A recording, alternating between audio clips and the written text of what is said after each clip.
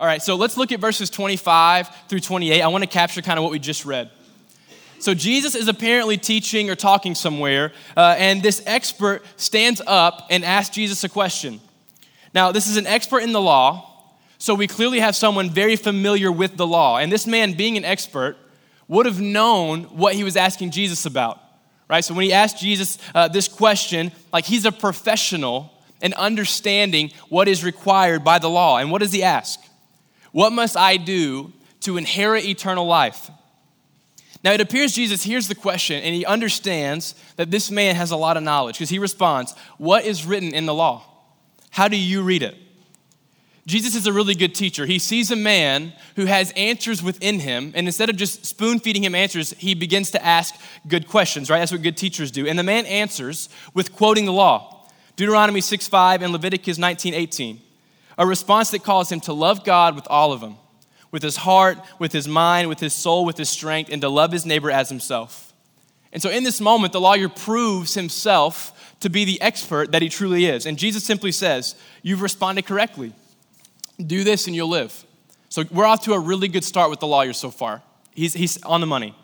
So what do we have? So we have this moment where the man answers, it's complete. He's been given the big picture, do this and you'll live. But pay close attention to how Jesus replies here, or how he replies to Jesus. He responds, who is my neighbor?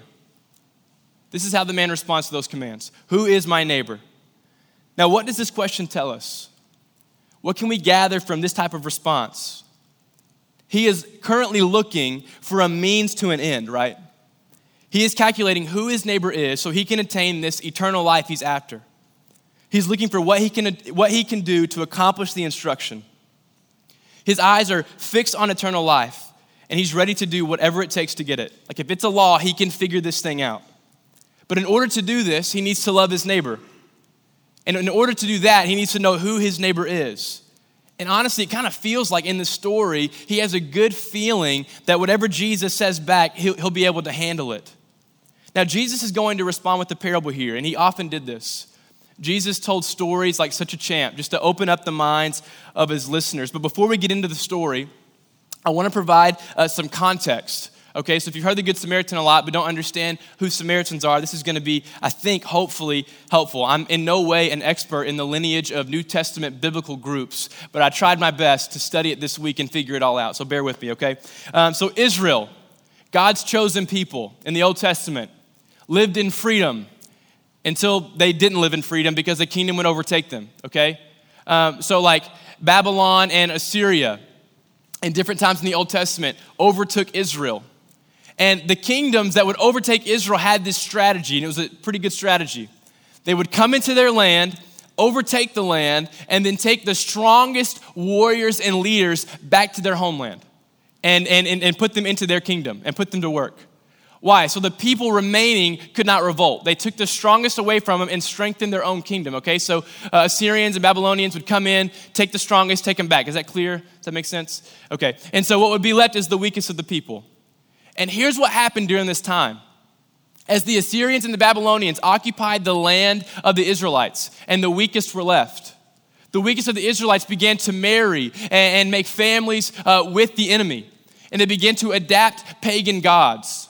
And so when the Israelites that were taken away would return from exile, they came back to find that their people had started worshiping other gods and had started families with the enemy. And as generations would pass down, there became this stigma about the Samaritans. And they were seen as unholy, as dirty, as truly repulsive. There was like this huge tension. And there was such a tension. There were two towns called Galilee and Judea. This is where Jews would hang out. And in between was Samaria, where Samaritans would hang out. And anyone traveling from Judea to Galilee would, instead of walking through the city of Samaria, which was easily the most convenient, they would walk many, many extra miles just to avoid the land the Samaritans inhabited. So what I'm saying here, there is a very real religious and racial tension between the Samaritans and the Jews. A very real religious and racial tension. The Samaritans were impure and unholy in every way. And in fact, if you'll look back at chapter 9, verses 51 through 56, You'll see this moment where Jesus is traveling through Samaria to go to Jerusalem, and he looks for a place to stay in Samaria, and he's rejected because they know Jesus is headed to Jerusalem. And the disciples are pretty angry at the Samaritans for doing this, and their response isn't, hey, Jesus, should we write them some hate mail or like pull a dirty prank? Their response is, Jesus, should we call down fire from heaven to consume them? Like, chill, bro. Jeez, like, you don't like each other. Get over it. Oh my God. Like, Jesus, I know you're perfect and holy and loving, and I know you came to save the world, but let's just burn them. You know, that's their response. And Jesus rebukes them. Jesus rebukes them for even saying that. But I want you to hear this. Just a chapter ago, Jesus himself is living into this religious and racial tension. He has been rejected by the Samaritans before telling this parable. So I hope you feel the racial and religious tension that is here, that is living and present. So now having said all that, let's think about the story through that lens. So there's a man with no specified background that Jesus introduces. There's just a man traveling. He was probably a Jew in the ears of the listeners because they were all Jews, the people listening to this story. And he is on his way to Jericho, and he is beaten on a road that was actually a real road that was actually potentially dangerous for any travelers going alone. So this parable isn't that far-fetched. People would have heard and thought, that guy traveling alone, he was in kind of a dangerous situation. And this man is robbed, he is beaten, and he is left to die. And this is where something really, really odd happens. We have a priest, a professional preacher, a man who knows the law and the ways of God. It is his job to lead others in the ways of God, is traveling along the same road and sees this man left for dead. Now, I don't know if he's had like a bad day. Maybe church was just like, it really tanked that day. His sermon was awful. Maybe he's in an argument with his wife, or maybe he had a great day and he's just eager to get home. But it says here that he not only walks and sees this man hurting and left for dead, he ignores the pain and walks on the other side. Now, if we were to take a poll to everyone listening to Jesus, and you just said, hey, does the priest stop or not? The priest wins the poll. He definitely stops. He is the man that knows God, knows the ways of God, and teaches the ways of God. But instead, he not only avoids the problem, he walks to the other side, maybe just to avoid the man seeing just who has left him abandoned for dead. To be clear, this is a seriously ugly picture of the priest. Like, this is pretty nasty. And so to the listeners, this may have felt surprising. Like, that doesn't sound like a priest. That's pretty crazy. But Jesus is a storyteller. I'm sure he's going somewhere. Let's see where Jesus is going. So next up is a Levite. He's journeying along the same road. And a Levite is basically an assistant to the priest. So he's not an assistant priest. He's assistant to the priest. Anyone get that? Yes. If you didn't get it, it's okay. It's irrelevant. Don't watch the show I was talking about. Anyway, so he is an assistant to the priest. And so this means that he would follow around the priest and just had some religious duties. And he, maybe without meaning to, does exactly what a priest would do. It's almost like he fulfilled his duties. He follows the priest without even meaning to. He sees the man, not only ignores the pain, but walks to the other side. So at this point, the listeners are like, wow, that is two really solid people groups that he just named that passed by, but this must be going somewhere. Jesus, you're a good storyteller, or at least I've heard rumors that you are, so I'm sure you're getting at something.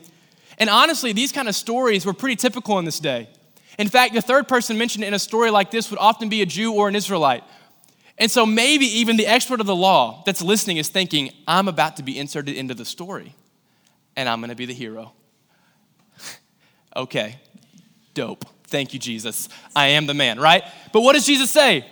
A Samaritan comes, and when he sees the man, he goes to him and bandages his wounds. And not only that, he carries the man, most likely a Jewish man, to his animal, and I think it's a donkey, who knows what kind of animal it was, and he takes him to a nice hotel. He pays enough cash in a nice area to keep him for over 3 weeks, and not only that, he says, I promise you, whatever is extra, I'll come back and I'll pay for it. So I want us to hear this. What did Jesus just do? In this story, not only is a Samaritan mentioned, but the Samaritan is the hero, in contrast with the Jewish religious leaders being the villains. The most upright and religious of that day had failed, and the unholiest and the perceived dirtiest of people had obeyed the heart of God. This is a slap in the face to the listeners of Jesus. In a culture of elitism, of superiority, of exclusivity, not only occurring, but being encouraged, Jesus is communicating. Be careful who you deem lowly and excluded, for those may just be the people that get the heart of God better than you ever have. What you had here were two men who grew up in a culture of religion. Like God was most often talked about in their lives than anywhere else. They were professional churchgoers. They knew all the stories. They memorized all the scripture. They won the Bible drill. They loved VBS. And yet they were not free of limiting the love of God to a law, to a list of requirements that when no one was around, they did not have to carry the weight of the law with them. They could let go. They didn't have to serve the needy. At the moment that by chance they passed someone in need, it wasn't on their schedule, they were out. The moment it wasn't the second Tuesday of the month where they volunteered for the soup kitchen, they passed by. The moment it wasn't their weekly house church or their weekly Sunday gathering, they just kind of turned it off. And then we had this man, a Samaritan man, who by all accounts should have been the last person in this story to stop. Not only stop, but he goes above and beyond. He checks him in at Vanderbilt, says, take him for 3 weeks. I'll come back, any extra expenses, I got it. So what is Jesus doing here? Here's what I think Jesus is doing. He's giving this amazing picture that contrasts when God is your law versus when God is your Lord. See, a law is something we must obey to meet the requirements of and to avoid the consequences of disobedience. A Lord is a person or a deity who has authority and control or power over you. They have complete say in who you are. So when God is our law, we are kind of like the lawyer who asks, what must I do? And when God is our Lord, we ask, who do you want me to be? When God is our law, we are all too concerned with doing and accomplishing and checking off what is necessary. When God is our Lord, we are consumed with his ways becoming our ways. Do we see the difference? One is a state of doing, while the other is a state of being. One is about finding who your neighbors are, and the other is about being a neighbor. Have you ever been on the interstate when there are no cops? Have you ever been on the interstate when there are cops? Doesn't that suck? Like the speed limit's 70 and everyone starts going 55 and you're like, why are we here? Why are we out here? Why'd you get in your car today? We didn't need to do this. We could have gotten here way faster. But then when you get on the interstate when there's no cops, it's like good. Everyone's like going 85 and it's like NASCAR out there. So what is that a result of? The relationship that the public has with the police is one of law. How do I meet the expectations or the requirements of the authority? Like you know you're living under the law when a cop shows up and you immediately ask, am I doing it right now? This is a critical moment. How fast am I going? Is my seatbelt on? Oh my gosh. That's when you know you're living under the law. The law is not your Lord. Like you're not jazzed about going 55 in a 55. You're just scared that the cops could punish you if you're breaking the law. So I'll give you another example. I have a friend named Johnny. He's one of my actually really good friends, especially from when I worked at the cannery for a few years. Johnny lives on the streets, and honestly, he kind of prefers it that way. He does a good job making a living on the streets. And we would hang out all the time, go out to eat a lot, crack jokes. He's very funny, has a great accent. Like, Josh, oh, I love you, man. That's not how he sounds, but that's how he sounds in my head, but I can't really do what he does, all right? So anyway, we love each other, Johnny and I. Johnny has this exit that he typically sells papers at, okay? And I know it going into the exit every time I take it. I'm like, might see Johnny today. Cool, that's my guy, that's my boy, that's my homie. You guys get it. All right, so I take the exit. I see Johnny, and I don't know what was going on this day, but either I didn't have money or I didn't want to give him money. I don't know why, which is fine. And I'm like, all right, shoot, got to do something about this. And here's what I do. So it's a 3-lane exit. Left lane, left turn only. Middle lane, straight or left. Right lane, right only. I need to turn left. That is where my home is. It is a mile away. Right turn makes no sense here. I see Johnny, freak out, take the right lane, drive a couple hundred yards, pull into a driveway, turn around, go home.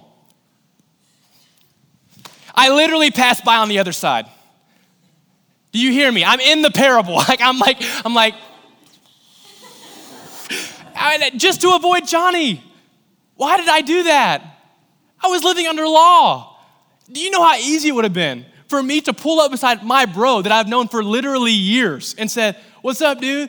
Hey, what's up, Josh? You having a good day? Yeah, that's not how he sounds again. But yes, I would have left and he would have said, God bless you, Josh. Have a great day. I got rid of the accent. God bless you, Josh. Have a good day. That's what he would have said to me. But instead, I chose to dodge him. Why? What was fueling that? I felt the pressure of law, the law that told me if you don't give, you failed. If you don't do this or that, you failed Johnny, you failed God. So I dodged the situation altogether.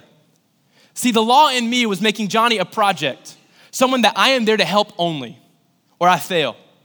But the Lord tells me, much like in this Samaritan story, Joshua, it's possible Johnny gets the gospel more than you ever have. He is not a project or a lowly guy. He is my friend. He is my neighbor. And that's what the Lord does. He gives us his eyes, his heart, his perspective. So my goal for us today is not for us to read this and say, okay, Jesus tells us about a Samaritan going and helping someone. Who do I need to help? I want us to sit around the thought of, how do I give up my ways and give into the ways of Jesus? Or where in my life can I invite Jesus to be my Lord? The story of the Good Samaritan is not trying to give us a task. It is trying to paint a picture of a life wholly given to God, that as you go, you love like Jesus. And here's what is so cool. Jesus says, do this and you will live. This is a cool Jesus to follow. Like, Jesus is radical. He's wild. Like, you know how intimidating it is for someone to say, hey, do this and you'll live? It's like, shoot, what if I don't? That's not good. It's like, but hear me. Jesus is saying, love. Like, love people. Let me consume you. Let me have my way in you. I love that this is what Jesus is about. He wants the glory of God to fill the earth, and the glory of God is made up of love. That's what he wants in the name of Jesus. Not by our efforts, but by the transformation that comes with giving your life to Jesus. Jesus, seriously, believing you hear me. You're so cool. This is awesome. I'm pumped to follow you. Your love is wild. You have not called me to abide by rules on my own strength to one day achieve a prize. Rather, you've called me to give you my entire life and step into eternal life right now. You transform who I am. Now, the last thing I'm teaching right now is a cop-out from serving or loving people intentionally. Literally, that is actually the opposite of what I'm saying. What I am getting at is that a person moving from a place of identity, a person consumed by Jesus, will always go much farther than a person moving from a place of doing, a place of requirement. Have you ever felt the pressure to accomplish a lot of tasks? Isn't that just tough? You feel the weight, like you've got to get things done. But look at what Jesus is asking for. It points right back to the scripture. Love the Lord your God with all your mind, your heart, your soul, your strength. Love your neighbor as yourself. In that order, when we sit before God, open our hearts to him, give our ways to him, to be engulfed by his ways, we begin to desire what God desires. We love who he loves because he loves them, right? Not because we have to, but because his heart becomes our heart. So I wanted to sit here this morning and just tell you this. Jesus is not here to critique you. He is here to consume you. We hear that? Jesus is not here to critique you. He is here to consume you. He wants you. Not what you do, not what you have to offer. He wants you, all of you. So the question I take away from me is, how do I make Jesus my Lord and not my law? How do I step into a life of being where eternal life begins here and now? Because the man asked for eternal life, and Jesus says, do this and you will live. Jesus did not say, do this and you'll get what you're after. He says, do this and you will live. That tells me live now. So how do I become like the Samaritan who was simply walking, having a normal day, sees the opportunity to love like Jesus? He had places to be. He drops the guy off and gives money. Like, he was on his way to something. He was busy, but he sees someone in need by chance. The passage says by chance, and the chance presented itself, and he lives like Jesus. He loves like Jesus. Because I truly believe that if with Jesus we are constantly feeling the pressure of what do I need to do, we will constantly be on this cycle of being ready and available to being really worn out and tired and discouraged. However, when we live in a place of being, we are coming from a standpoint that has no timeline, no test, but simply life. And so practically, that's the point of this whole thing. I just want to give us one piece for you to take home this week. I'm going to give you a prayer. If you want to write it down, you can. It's not short, it's not long, so I don't know, maybe you can type it in your phone, okay? But just take 5 to 10 minutes of your day and get to a quiet place. And this is a prayer that I came up with. And if you want to make your own prayer, do that. But a prayer that kind of goes like this. God, thank you for life. You are not here to critique me, but to consume me. I want your ways to become my ways. Reveal to me where that isn't so, and I will offer my ways to you. Help me to love my neighbor. Help me to be a neighbor. Where I feel pressured to accomplish tasks for you, help me to remember you have consumed me, not critiqued me. I'm going to read it one more time. God, thank you for life. You are not here to critique me, but to consume me.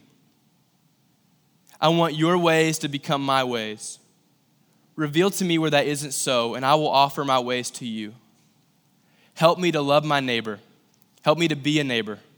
Where I feel pressured to accomplish tasks for you, help me to remember you have consumed me, not critiqued me. Guys, God did not send Jesus to die on the cross to give you this weight of do this, do this, do this. He died because he loves you. And I would hate if we left this and all we got out of it was this weird introspective self-thought, always thinking to ourselves, okay, you love me, and never went and loved the world. The purpose of Jesus is to fulfill the purposes of the Father and to invite his children to do that, okay? So like I said, this is not a cop-out, but I believe as we love God, as we seek to love God, and his heart becomes ours, the world will be taken care of because we will love the heck out of the world. We will very much care as his cares become our cares. So we're about to enter into a time of communion. We're going to spend like 7 to 8 minutes reflecting and praying together at the tables. And I want to encourage you, this is a time to connect and to be vulnerable, love each other, be gracious with one another. But listen, we don't want to pressure you, okay? Like if you're not comfortable talking to the people that you either just met or came with, just look at them and say, look, I don't like you. Like, I don't want to talk to you. Like, seriously. No, I'm just kidding. Please don't do that. That wasn't an appropriate joke. Anyway, but if you don't want to, put your head down and pray or go stand in the back, whatever you want to do. But I encourage you to be vulnerable with one another. So as we enter this time of communion, I have a couple of questions for us. And when Callie comes up and leads worship, she'll start singing, and if you're still talking, like, man, we're really grooving right now, you can go out to the porch or keep talking at your table, or you can just sing and worship with us. So here's the questions. Really simple stuff. Do I mostly live under Jesus as my law or my Lord? In other words, do I often feel Jesus is critiquing me or consuming me? And then how do I know this? Simple. I hope it's simple. It may not be simple. I'm sorry if it's not. But do I mostly live under Jesus as my law or my Lord? In other words, do I most often feel that Jesus is critiquing or consuming me? And how do I know this? And after that, just pray together. Offer up your hearts to God. I really hope that you feel the release in this. Like, if you're following Jesus, he loves you. He's got you. He's going to carry you. He just wants your heart. Like, in some ways, that's a lot to ask for. But in other ways, it's kind of freeing. He doesn't need your talent or your abilities. He just needs your heart, and he'll take care of the rest, okay? So we'll take communion. I'm going to pray over us, and then we'll do it. Also, real quick, sorry. If you're here today and you're not following Jesus yet, and you're seeing like this just insane, beautiful picture of what Jesus is all about, I'll be in the back. Isaac Jones will be in the back. He's on our pastoral team. And if you want to talk about that, we'd love to talk with you, or you can tell people at your table and pray with them. So, all right, let's pray. God, do what only you can do. I pray, please, just your spirit be at work in our hearts. If this felt confusing or too like up in the clouds or scattered, God, would you just help it make sense in our hearts that you just want our lives, like all of us, and you'll take care of the rest. I remember having this picture one time of I've got these list of things that I really want to fix about myself. This list of things I really want to do better. And you just kind of told me that day, like, you got a list and you've got the Lord. If you keep your eyes on the list, you're going to stay weighted down, and it's going to be really hard, and you're going to feel the burden of life. But if you just look at me, I will handle the list. You don't worry about the list. You worry about me. So God, I pray that we would be a people that don't fret over the list of things that we see in ourselves, the failures, the shortcomings, whatever. But God, instead, just look at you, who offers grace and love and forgiveness and carries us. Jesus, would you make us a people that follow you as our Lord, as our beautiful and wonderful King, our ruler. And how good it is to have a king and a ruler who cares so much about loving the world. That is insane. Thank you, Jesus. In your name, amen.